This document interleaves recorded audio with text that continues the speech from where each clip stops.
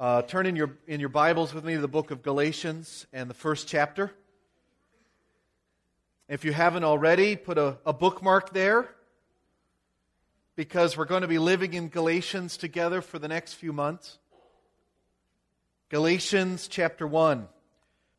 Our brand new sermon series is called The Truth of the Gospel, because the Galatians were in danger of losing the truth of the gospel. The Apostle Paul wrote this letter, the oldest letter we have from Paul, to the churches in the region of Galatia, out of concern that they were departing from the truth of the gospel of grace, the gospel of Jesus Christ. Last week we said that Galatians is a tornado warning. Something was going dreadfully wrong in these churches, and Paul has broken the glass and pulled the alarm. We only made it 5 verses in last week, but we were already confronted with Paul's credentials as a divinely authorized representative of God Himself. His prayer that these Christians would experience grace and peace, and a reminder of what the gospel is, the good news that Jesus Christ gave Himself for our sins to rescue us from the present evil age, and an exclamation of unending worship. That was just in the first 5 verses. And we said this last week, Paul doesn't take a breath. And he doesn't do what he does in all of his other letters. Give thanks for the recipients. He just goes right to work and sounds that warning bell. Ding, ding, ding, ding, ding, ding, ding, ding, ding. Let's read verses 6 through 11 this morning and just listen. Listen to the passion with which he speaks to these Galatians. Chapter 1, verse 6. Are you ready? Maybe. I am astonished that you are so quickly deserting the one who called you by the grace of Christ and are turning to a different gospel, which is really no gospel at all. Evidently, some people are throwing you into confusion and are trying to pervert the gospel of Christ. But even if we or an angel from heaven should preach a gospel other than the one we preach to you, let him be eternally condemned. As we have already said, so now I say it again, if anybody is preaching to you a gospel other than what you accepted, let him be eternally condemned. Am I now trying to win the approval of men or of God? Or am I trying to please men? If I were still trying to please men, I would not be a servant of Christ. Would you pray with me? Lord, I want to be a servant of Christ. So help me, Lord, not to preach in such a way as to please men, but to please you. Thank you for giving us this letter, this tornado warning, this alarm going off. Help us to heed it as the incredibly serious, important word that it is. We're listening in onto someone else's correspondence, Lord, so we need wisdom to understand what's being said and what isn't. We only have half of the conversation, but we have the part we need. Help us, Lord, to hear your voice speaking to us in your inspired, inerrant, authoritative, trustworthy, sufficient, warning word. We pray it in the name of the one to whom all glory be, Christ. Amen. Did you hear the strong words? Paul uses some of his strongest words in the book of Galatians. These are near the top of the strongest words Paul ever puts in the Bible. But they are not over-the-top words. They're at the top words, but they are not over-the-top words. Paul uses strong language because the situation warrants it.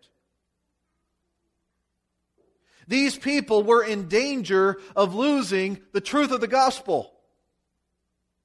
And Paul wanted to do whatever it took to show the danger they were in. Question: when is it appropriate to yell at your kids? When they're at the edge of the cliff and they're quickly walking backwards, right? Stop! Stop right now! Paul is afraid that these Galatians were headed over the edge. Look at verse 6. He is just shocked. I am astonished that you are so quickly deserting the one who called you by the grace of Christ and are turning to a different gospel, which is really no gospel at all. Paul is amazed. Paul is flabbergasted. He is shocked. He is scandalized. That's not just rhetoric. That's how Paul feels.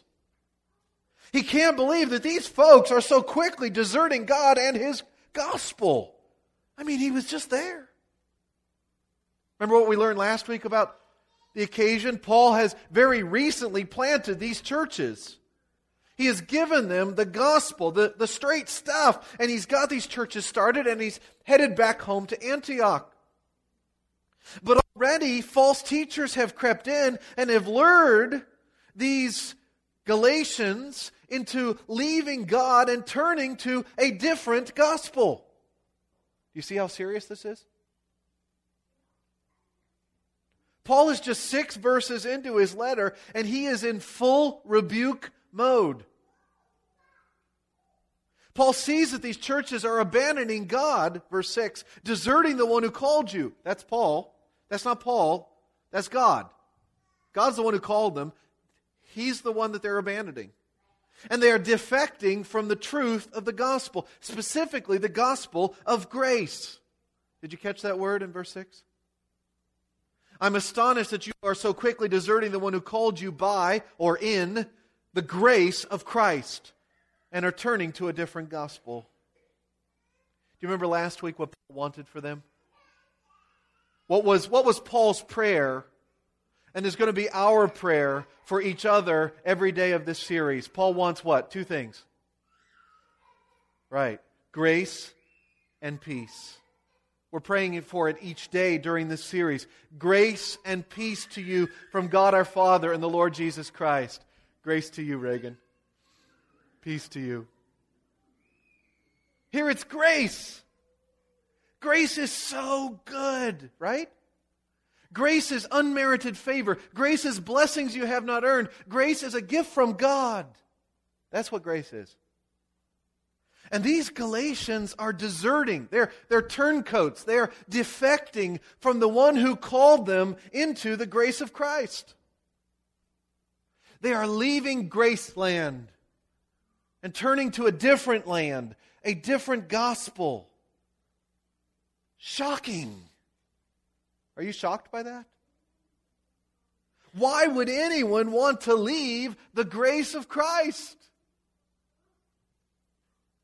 I have just 2 points of application this morning. One big major one, which you can already tell is the main point of this passage and this entire book. And another smaller point to end on. And it struck me as I was preparing that both points of application are especially appropriate for our graduates on graduation Sunday. They're for all of us, make no mistake. But I can see how they are particularly for them. So Jordan, Roy, Jessica, and Noah, listen up. Here's point number 1. Don't turn to a different gospel. Don't turn to a different gospel. Stick to the one true gospel. If you've hung around this church for any length of time, you know that we are all about the gospel. Gospel, gospel, gospel. You might get tired of the word. Gospel, gospel, gospel, gospel. I hope you've heard the gospel week in and week out as you've been a part of this church. That's what we are about. That's what we've been trying to pass on to you for however long you've been a part of us. The gospel means good news. The good news of Jesus Christ and His salvation that He won for us through death and resurrection. The salvation He gives to us. as a gift of His grace. It's a gift. It's not something we've earned. It's not something we've worked for and is due to us. Our graduates have worked for their diplomas, right? It's due to them. Jordan's like, yeah, that's right. That's what I see him back there. Yeah, I have. It's due to them. Salvation is not due to us. It's not something we've earned. It's something that's given to us. It's a gift of God's grace, not owed to us because of any of our good works or our achievements. Just grace. That's the gospel we've been preaching. And it's the gospel that Paul had been preaching. But these folks were turning away from that to a different gospel. Now, it doesn't say here very much about what that different gospel was. We're going to see more about that in the next few weeks and months. But we'll learn pretty quickly that it involved adding in our human works to the basis of our justification. This different gospel included the works of the law, especially the act of circumcision, as a necessary component of the gospel. Not just grace. Not just Jesus. Not in Christ alone. But something else added in. Something we do. That's a different gospel. And it's totally dangerous. It's the edge of the cliff. That's why Paul has started yelling, stop! Don't turn to a different gospel. Stick to the one true gospel. Why? Well, for one, verse 7, any other gospel is not really a gospel at all. That's not good news. It's not good news to say that Jesus' death was not enough, that we have to do our bit to help things along, that we have to take up and take on the law of Moses upon our backs as well. That's not good news. That's really no gospel at all. You see, we're not talking here about a mere difference of opinion. This is not just a debate on some minor issues. When it's a minor issue, Paul hardly cares at all. Right? Remember back in the book of Philippians? There were some other Christians who were preaching the gospel in competition with Paul's preaching. Like they set up a church across town and they wanted to compete with Paul for market share. Right? See how many people come to our church instead of your church. What does Paul say about that? Well, he calls a spade a spade. He doesn't like it because their motives are bad. But what does he say about it? He says, oh well, no big whoop. It's in the Greek. No big whoop. At least they're preaching the gospel. And if they're doing that, I don't care. Right? That was Paul's approach in Philippians chapter 1. How different his approach in Galatians chapter 1. Is it because Paul's schizophrenic? No, it's because of the gospel. It's a big deal because it's a different gospel. Verse 7. Evidently, some people are throwing you Galatians into confusion and are trying to pervert the gospel of Christ. That's what's going on. Some folks have moved into the territory and they are selling a distorted gospel. It's close, but it's altered. They've changed it so that it's not the same as what Paul preached. And it's not a style problem, it's a content problem. And it's throwing the Galatians for a loop. He says it's throwing them into confusion. It's troubling them. It's disturbing their peace. Remember grace and peace? They're abandoning grace and they're losing their peace because of these people. Who are these people? Well, the paragraph doesn't say, but we'll learn more soon. It looks like they are Jews who teach faith in Jesus as Messiah, but also teach works of the law as our necessary contribution to our justification. Whatever they are teaching, it's a perversion. It's a perversion of the gospel. They've turned it upside down. There will be any number of people in the world who will fall into the some people category of verse 7 in your life. Some people. Friends, teachers, professors, people on social media who are trying to sell you a different gospel. It happens every single day. People you like. People you trust. People you think should know. Authorities in your life preaching a false gospel. Throwing people into confusion and trying to pervert the gospel of Christ. And some of the worst are the religious leaders. The pastors, the elders, the church leaders who have a distorted gospel that they are pushing. The prosperity preachers on the television. Jordan, Roy, Jessica, Noah, be careful whom you listen to. Because these some people are still out there. And they are crafty. You know, false teachers don't always look like false teachers. They are friendly. They have big smiles. They are popular with others. They have smooth words. Their teaching has a veneer of plausibility. Most of them don't say, "Hi, I'm from Satan. Believe my false gospel." No, what they say makes some sense. The question is it true? Because this is really important.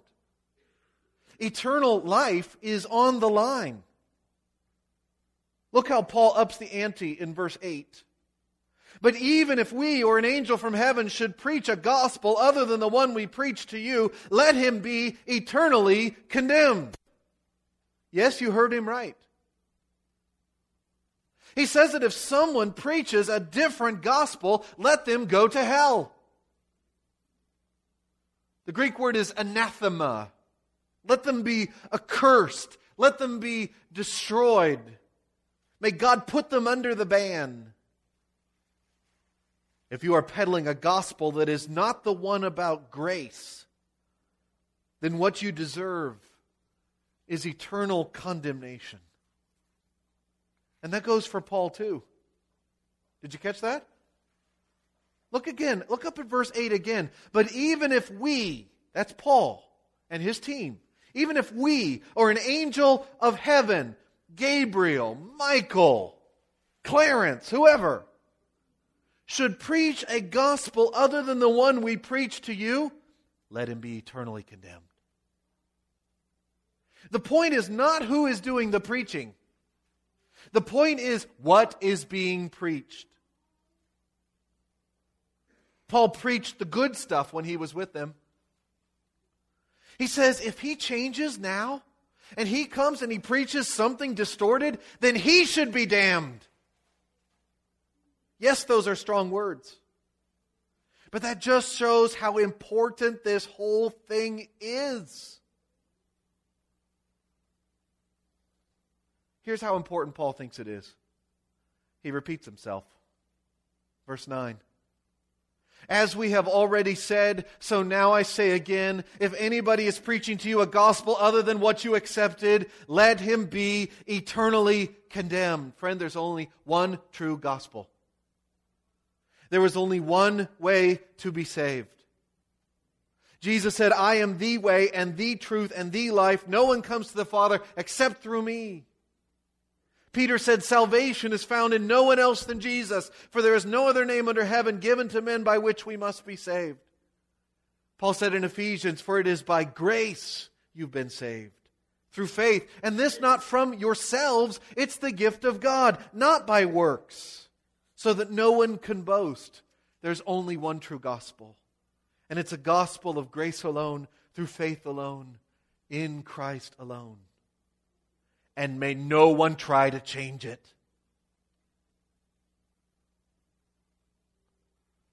Friends, this is love. We read these words and you're like, ooh, that's not very loving. Oh, yes, it is. We don't like it when people talk like this, but Paul loves the Galatians. They're like his children. And he wants them to understand how important the gospel is. He doesn't want them to go over the edge of the cliff. So he pulls out the strongest words in his toolbox and he goes to work. Don't turn to a different gospel. It won't save you. Don't graduate from the gospel. Graduate from whatever school you want, but don't graduate from the gospel. Stick to the one true gospel of grace in Jesus Christ. What does this mean in practical terms? Well, it means you've got to know the gospel. If you're going to stick to it, you've got to know it. And it means you've got to believe the gospel yourself. You've got to receive it for yourself. You can't trust in somebody else's reception of it. And it means you've got to preserve that gospel. And it means you've got to preach that gospel and share it with others. Do you know the gospel? Could you explain the good news about Jesus Christ to someone else if they asked? And get it right? Have you come to believe the gospel yourself? Do you have questions about it? I would love to talk with anyone here about your questions about the gospel. That's why I'm here. You've got doubts? You've got questions? You've got things you're wondering about? I'm so encouraged by what I'm hearing from our young adults link group. Jordan, Roy, Jessica, Noah, you ought to be going to that group. 18 to 25, high school grads and up, go. They're studying this book. I read it when I was their age. Know Why You Believe by Paul Little. Last week, the question under discussion is Christianity rational? So many people think that the gospel means kissing your brains goodbye. No. Christianity is for rational people, for thinking people. This week, their discussion is going to be, is there a God? You've got to wrap your mind around that. Because the gospel starts with God. And the point of the gospel is reconcile us back to God through what Jesus did for us on the cross. Have you put your faith in Christ and Christ alone? Stick to the one true gospel. Don't let people distort it for you. Not even Pastor Matt Mitchell. If I start to get this wrong, don't listen to me. Show me your back. And you guys ought to fire me. Next week will be 19 years that I've been the main preacher here at Lance Free Church. We're going to begin the 20th year next week. Finish up our second decade. But if I preach a gospel other than what Paul preached to the Galatians, let Matt Mitchell be eternally condemned. Believe me, I don't want to be accursed. And neither do you. Don't turn to a different gospel. Stick to the one true one. Number 2, don't try to please other people. Don't try to please other people. Strive to please the one true God. This is a minor point in this text. It's not about salvation, but it's important nonetheless. See what Paul says in verse 10. Am I now trying to win the approval of men or of God? Or am I trying to please men? If I were still trying to please men, I would not be a servant of Christ. Do you follow his logic? It's a little bit of a step. He certainly doesn't sound to me like he's trying to please men with all of his talk of eternal condemnation. But some people were probably accusing him of playing both sides, just telling people what they wanted to hear. When he was with the Jews, he talked Jewish, and even had his friend Timothy circumcised. But when he was with the Gentiles, he didn't talk that way. He only talked about grace, because that's what they wanted to hear. But Paul says, no, I'm the same both places. I don't tell people what they want to hear, I tell them what they need to hear. I used to try to please men. You know how? I worked so hard at being a good Jew. I progressed in Judaism like no one's business. But I'm not on that merry-go-round any longer. I'm not a servant of what other people want. I'm a servant of Christ and Christ alone. Do you see his point? He's going to say more about that in the next section. But I think the point is clear. Paul is not a people pleaser. He's a God pleaser. At least that's what he wants to be. And the same should be true of us today. Pleasing other people and living for their approval is a dead-end street. It's a treadmill with no end. It's a big black hole to get sucked into. It is, in a word, slavery. It's so easy to get trapped by it. How much of our behavior every day is motivated by what people will think about us? How much of what we say and do on social media, for example, is we're going for the likes? And now there's a love button. If they really like it, they're going to give you the love button. And I'm going for that love button. It's motivating what I'm doing on social media. Jordan, Roy, Jessica, Noah, this is big. Listen to this. Don't live to please other people. That doesn't mean ignore people or ignore their preferences, but don't be ruled by the opinions of your friends or anybody else. Don't live your life to please them. Live to love them, but don't live to please them. Don't let them control you. But, now catch this, don't try to please yourself either. That's a dead-end street too. I'm not saying follow your heart. Follow your heart is from Disney, not from the Bible. Don't live to please yourself. Live to please God. Live your life to hear Jesus say someday to you, "Well done, my good and faithful servant. Enter into the joy of your master." Because you know what pleases God most? Our faith. Hebrews says, without faith, it's impossible to please God.